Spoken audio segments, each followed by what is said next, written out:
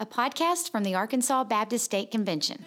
You're listening to Inspire on the Go. It's your weekly dose of fun, encouragement, real-life conversations, and all things women's ministry. Regularly featuring segments from Andrea's radio show, Truth on the Go. If you find yourself on the go, then this is the podcast for you. Now, welcome your host, Andrea Lennon, as we talk about all the great truths that we can take with us as we go through our day.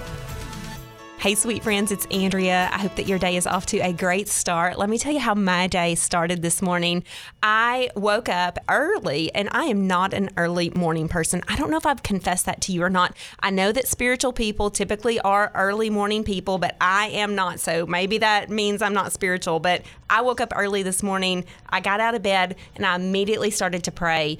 And I was just thinking about the goodness of God, the grace of God, the provision of God. And so I went to my Bible, I opened it up, and I started writing out scriptures. And as I started writing out the scriptures, I was like, oh my goodness, God's word is so good. It is so specific. It is such a source of joy for us. It is such a source of peace for us. It is such a source of instruction for us. And so I don't know why some days it's hard to get in the word, but today I was in the word. So I hope you've been in the word. I know that the Lord has a word for us today. So I want to welcome back Shelly Chandler. Thank you. Hey, Shelly. Hi. How are you today? I'm good. I'm glad to be here again. How did your day start? Well, my day started a little different than yours. We all know I have this weird relationship with my dog. We're codependent on one another, and I'm wondering where he is this morning, and I look and I have no idea, and he is outside, in my husband's own words, digging his own grave. And so we now have a war zone in our backyard. It is no longer a pretty grassy, lovely, secluded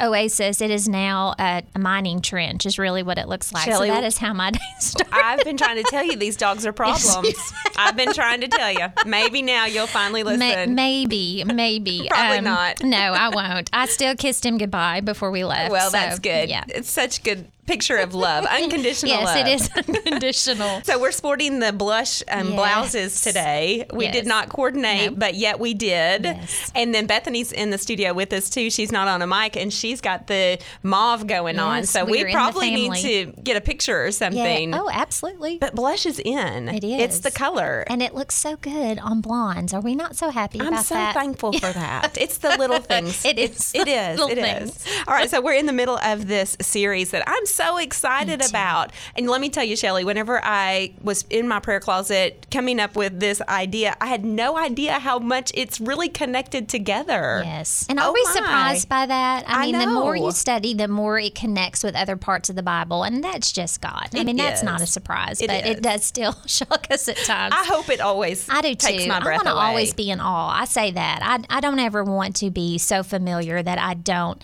just stand in awe of how he is and how he weaves his word together. Absolutely. So the series is God is, and then kind of fill in the blank. And so we're talking about four things in the midst of this series. God is love, God is hope, God is peace, and God is joy. So I want us to go back and walk through our first two that we talked about in previous programs so we can see how this is just building, how God is just showing us who he is. And so when we talked about how God is love, we talked about how God lavishes his love on his children, and that we have the opportunity to be called a child of God. Yes. I mean, let that just flow over you today. What does that mean to you, Shelly? Oh, it's just one of those things that is priceless. There really aren't words that we serve a God that actually wants us. It's not just something where he is just indifferent, but he actually desires to have a relationship with us, so much so that he is willing to give his only son that we might be his children. And at the end of that first program where we talked about God is love, we just shared the gospel. Yes. Because that's where it starts, because the gospel is the picture of God's love. God demonstrated his love in this, that while we were sinners, Christ died for us. That demonstrated, lavished love. And then, Scripture goes on to tell, because we have received that love, we are called to give that love. Absolutely. And so it becomes just this overflow of who God is through our lives. And then there's this distinct distinguishing fact about us that's really not about us. It's about him, as other people look at us and say, you know what, there's just something different about you. And we can go, oh, no, only God. Only God, yes. So God is love. That was just a great reminder. And then God is hope. And I know that was particularly meaningful to you. Yes. So tell us a little bit about how God is our hope. Well, the thing that struck me so much about God being our hope and how God is hope, he encompasses everything that is about hope, was just that simple phrase at the end of the Romans 5 chapter where it says, and this hope will not lead to disappointment. And it just overwhelmed me. It's something I've read. This is what we mean when we say it's alive. You can read something several different times, a million different times, and you will get something new from it every time. But when it spoke to me and it said that this hope would never lead to disappointment, it was just like a warm blanket for me to just kind of squeeze myself inside of, because I was living in a season of disappointment, and God was showing me, yes, this season for you is disappointing, but Shelley, I will never disappoint you. And when you put your hope in the correct place, when you don't put it in the temporary, when you put it into the eternal, that hope never leads to disappointment, because that hope always leads to God. That's right. And, we think about Romans chapter 5, which is, the passage that we looked at last week, and how actually we see somewhat of a formula, maybe somewhat of a pathway or a plan when it comes to accessing that hope, which is, first and foremost, we're going to have some problems, we're going to have some trials, we're going to have some disappointments. We're actually going to talk about that again today, and that shouldn't surprise us. We're going to have those problems and those trials, and those actually give us an opportunity to have endurance, to actually exercise our faith, to actually demonstrate what we believe in the midst of those times, and that produces character in us. And when I think about character, I think about how that's who we are. Yes. I mean, at the core of our hearts and at the core of our minds, at the core of our being, who are we? Whose are we? Yeah. What do we believe? And that character that has been refined by the fire leads to a confident hope. Absolutely. And so Romans chapter 5 was just so powerful in the midst of who God is and who we are in relationship to him. And so God is love, God is hope. And for God is hope, our application was we have to know the word. Absolutely. We've got to get into the word. We've got to claim that word. We've got to fight well armed with the word of God, because our enemy is real. Yes. And so is our flesh. We tend to go to the temporary things. Absolutely. We tend to try to find our hope in the bank account, yes, or perhaps the health report, or the relationships, or even like the experiences that we want to have, yes, the life that we long for. And so we want to push past that, and we want to be mature believers in Christ. And so we see that God in his faithfulness is just building upon his character. And as he is building on his character, he's building our character. Well. Yes. And so we're going to move on. And today we're going to talk about how God is joy. And when I hear that word, Shelley, I have to admit, I think of you, because you have the most beautiful smile. Oh, it is a joyful smile. It is a contagious smile. And so when we talk about God is joy, we talk about how really our joy is found in Christ. Yes, so absolutely. Let's talk a little bit about it. What does that mean to you? Well, we've talked about this, but we need to let the listeners know this is such a smart saying for you to just kind of keep in the back of your mind. But happiness depends on happenings, and joy depends on Jesus.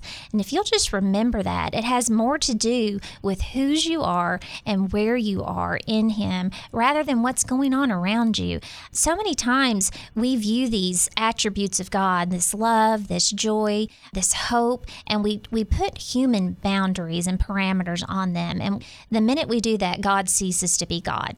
And so he's so much more. And so when we talk about God being our joy, it is something that is demonstrative. Once again, like his love is demonstrative.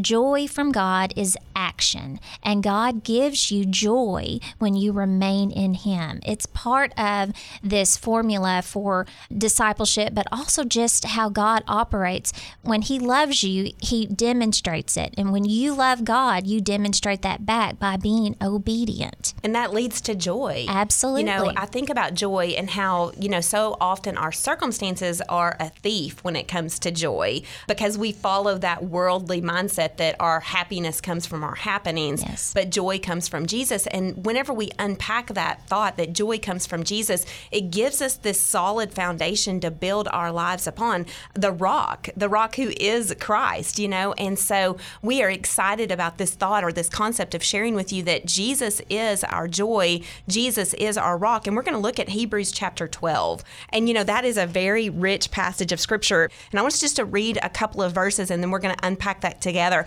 I'm going to go all the way back, Shelley, to verse 1. Yeah. We had talked about starting in the middle, but when we go back to verse 1, we see the beauty of how joy happens in community. Absolutely. So Hebrews chapter 12, verse 1, therefore, since we are surrounded by such a great cloud of witnesses, let us throw off everything that hinders and the sin that so easily entangles, and let us run with perseverance the race marked out for us.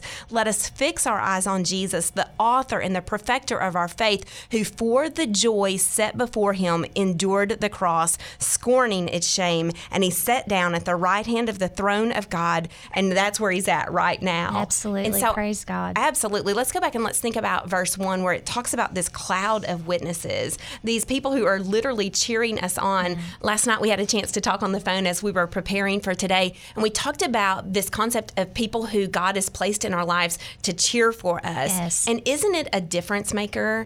It makes all the difference when you have someone that is coming behind you, and they just feel the role of the Holy Spirit, and that they fill in some of these gaps. And we have people like that in our lives that we know they're a direct gift from God, that when maybe you're not quite feeling it, they see the finished picture that you aren't quite able to get to yet. And so this is, to me, what this is. This witnesses, this great cloud that is cheering us on. And so whenever we think about this great cloud that's cheering us on, we can know that joy happens in the context of community. It's not an isolated thing that maybe we happen to fall into by ourselves, but it happens as we engage in other relationships and as other people come into our life and they begin to cheer us on. They begin to invest in our lives, and we begin to cheer for them. And so on the other side of the break, we're going to come back and we're going to continue to unpack Hebrews chapter 12, and we're going to see how Jesus is the source of our joy.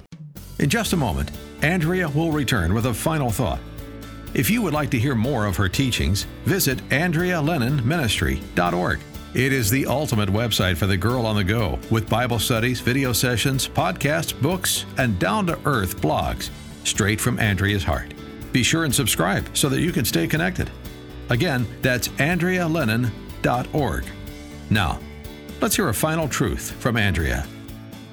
All right, we're back and we're continuing our conversation with Shelley Chandler about how God is joy. We talked about Hebrews chapter 12 and how it really kind of gives us a pathway to understand joy, to access joy, to walk in joy, to just embrace joy for who it is, which is Jesus. And so we talked about this concept that we're surrounded by this great cloud of witnesses and how joy happens in the context of community. And we both have had individuals in our life who have gone before and have, created the way, who have paved the way, who their legacy has become a part of our journey. And now we are able to do that for the next generation down, which is such great joy.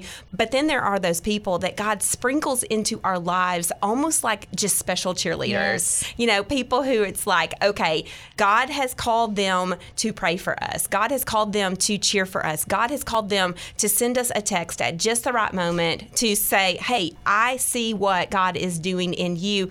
And that just reminds us about our passionate pursuit of Jesus, which produces joy. Yes. So we want to be really clear about that joy happens in the context of community.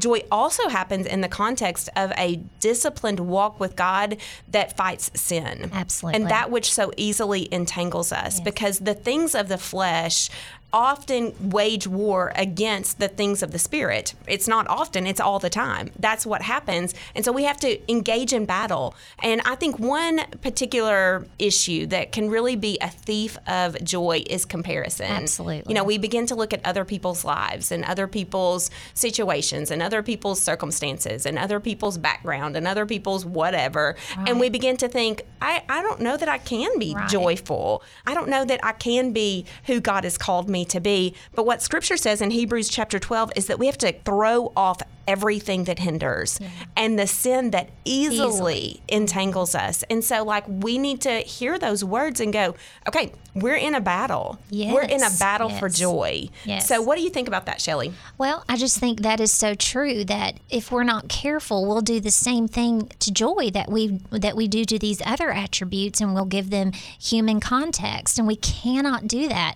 We have to realize that this kind of joy is supernatural. This is not something that you can manufacture on your own. This is something that comes straight from God. Absolutely. And so as we engage in those spiritual battles, as we identify the areas of life that are temptations for us, areas maybe that are actual traps where we have fallen into that pit and we have tried to get joy from that situation. And so we've fallen into the happiness category instead of the joy category. And maybe we're experiencing some regret, some shame, some doubt, some despair.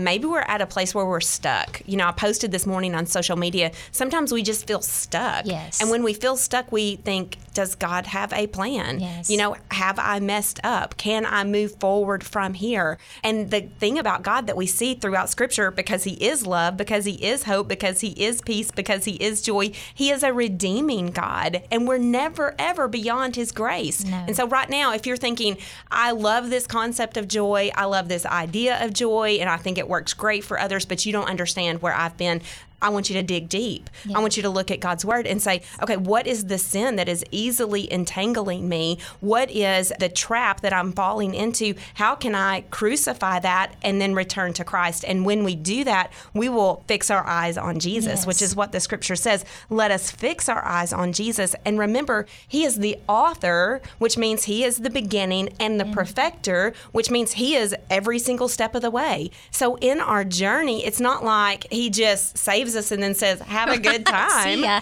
See ya on the other side. Good luck. No. He's perfecting us. He is at work in us. He is at work around us, and He is becoming the example for us. And so that's what Scripture says next. And I know that this is a point that you are so passionate about. So, Shelley, I'm going to give it to you. After we fix our eyes on Jesus, who is the author and the perfecter of our faith, what happens next? Oh, I just love this. When we set our eyes on Jesus, who for the joy set before Him endured the cross. Once again, when you have this human concept, you would never put the word joy and the word cross in a sentence together. I mean, there's not a joyful cross. There's a suffering cross. There's a shameful cross.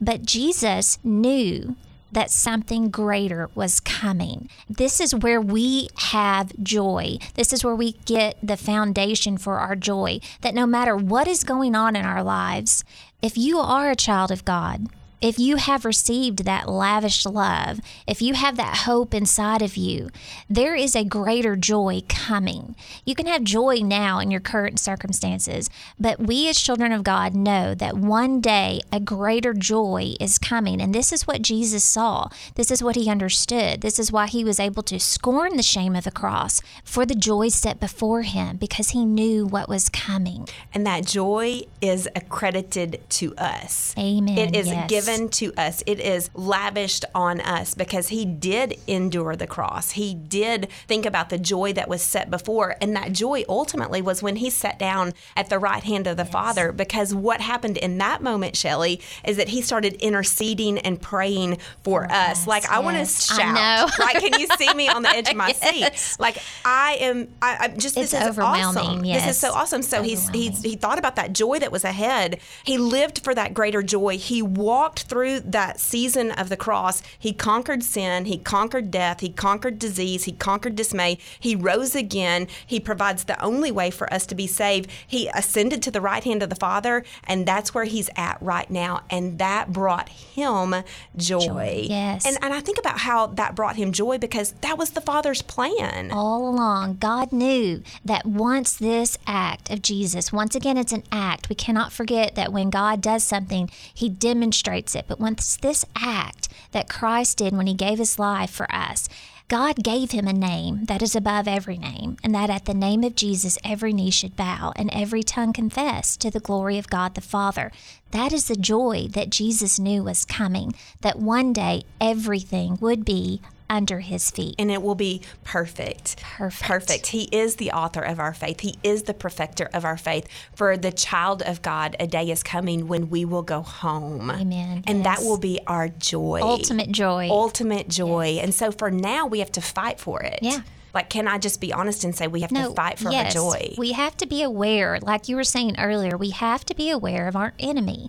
We don't wage war the way the world does. We have different weapons, and our weapon is God's word. And if we do not abide in his word, we will not have joy. We'll fall into that temporary definition. We'll start looking for happiness, and when we can't find it, we'll start to question. Yes. We'll begin to wonder. We'll question God. Who is he? What can he do? Right. What is he going to do? What is he willing to do? But if we can stop in those moments and go back to Hebrews chapter 12, and we can go, all right, we are surrounded by a great cloud of witnesses. God is faithful. He has put people in our lives. People have gone before. People are going to come behind. The story of God is an everlasting story, and God has been writing it before the foundations of the earth were even formed. So we're just a part of that story, and then we get to cast off that sin. We get to cast off those struggles. We get to cast off those traps. We get to cast off those temptations, and we get to fix our eyes on the joy that is Jesus. Amen. And then we get to just persevere so that one day we will experience that joy.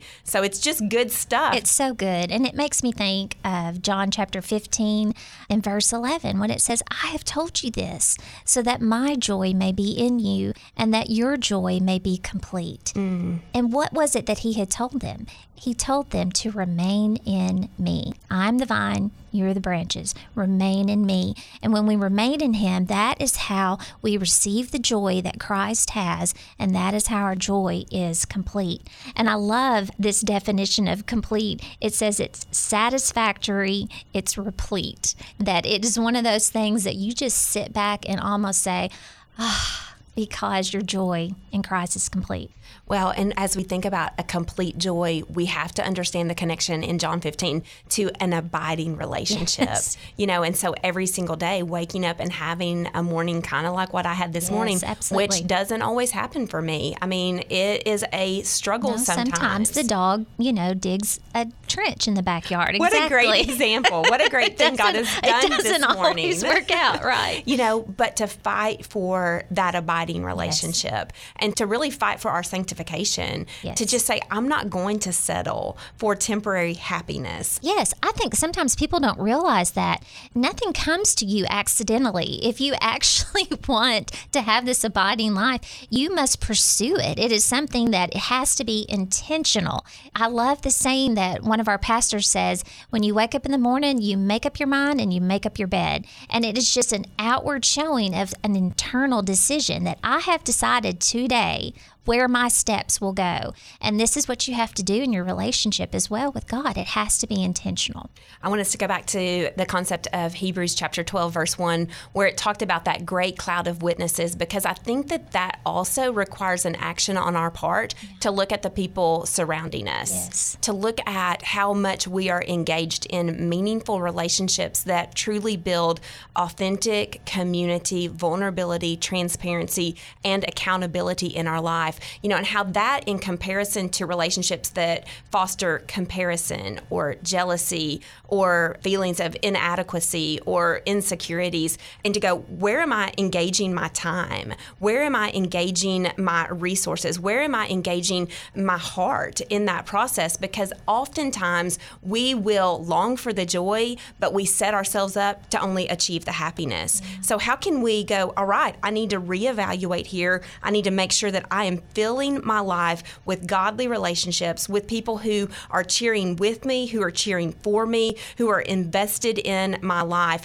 And I think it's easy for us because we live in a world that is driven by technology, and obviously I'm not against that. I'm on the radio right now. That is a form of technology, but we can become loners. Yes. We can become isolated, and we can think, I'll make it on my own because we don't want to risk our heart, because relationships can be challenging. They're risky, yes. They are risky, but as we engage in the process of abiding in Christ, He will bring the right people. Absolutely. He will surround us with that great cloud. He already has. There are people in heaven cheering for us even right now. God is the same yesterday, today, and forever. He will bring that right group around us right now, and He's going to call us to be that right group for somebody else. And so as we think about cultivating joy, how we can move past happiness so that we can experience the joy of Jesus, I want to leave you with a challenge. And the first challenge is this: just find those right people, engage in those relationships, and go all in. Next, identify the sin. Where are you easily entangled by the things of this world? Confess that sin. He is faithful and just to forgive us from those sins. We do not have to stay in the pit. Then fix your eyes on Jesus. He is the author. He is the perfecter of our faith. And then follow His example. There was a joy before Him, and He fixed His eyes resolutely on that joy, and He walked through the difficult times in order to accomplish it. We have to do the same thing. And as we do that, our joy will be made complete in Jesus. Amen. This episode of Inspire on the Go is over, but we hope you'll be back next Monday for the latest episode. In the meantime, you can visit absc.org/Inspire podcast to find more episodes and ways to connect with Andrea. Also, if you're in Central Arkansas, you can find Andrea's radio show Truth on the Go at 93.3 The Fish and 99.5 Faith Talk Radio on Sunday mornings.